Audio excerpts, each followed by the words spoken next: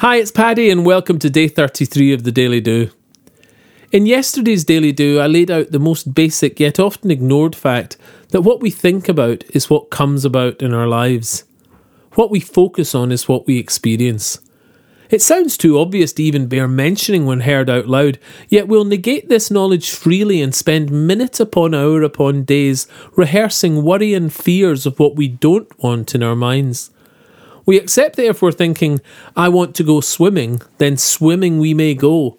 So why not then accept that when we play voices suggesting our worst over and over again, the same will not come true?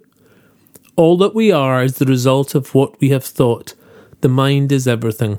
What we think, we become.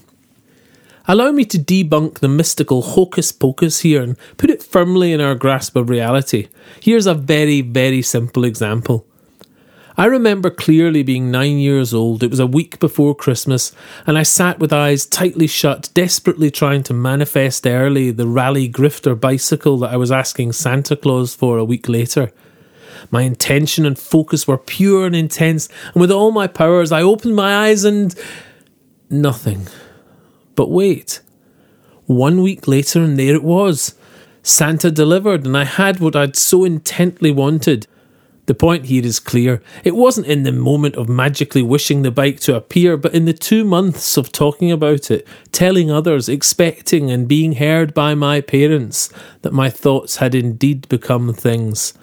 If I'd been focusing on a tennis racket, then the tennis racket would have appeared. Too simple an analogy? No. That's exactly the point. Choose what you think about in health, well-being, peace and success. Continually reinforce these thoughts and repeat over and over, even when your feelings demand the opposite, and your actions will direct you to their outcome. So today, be aware of the negative chatter, the voice that will lead you astray.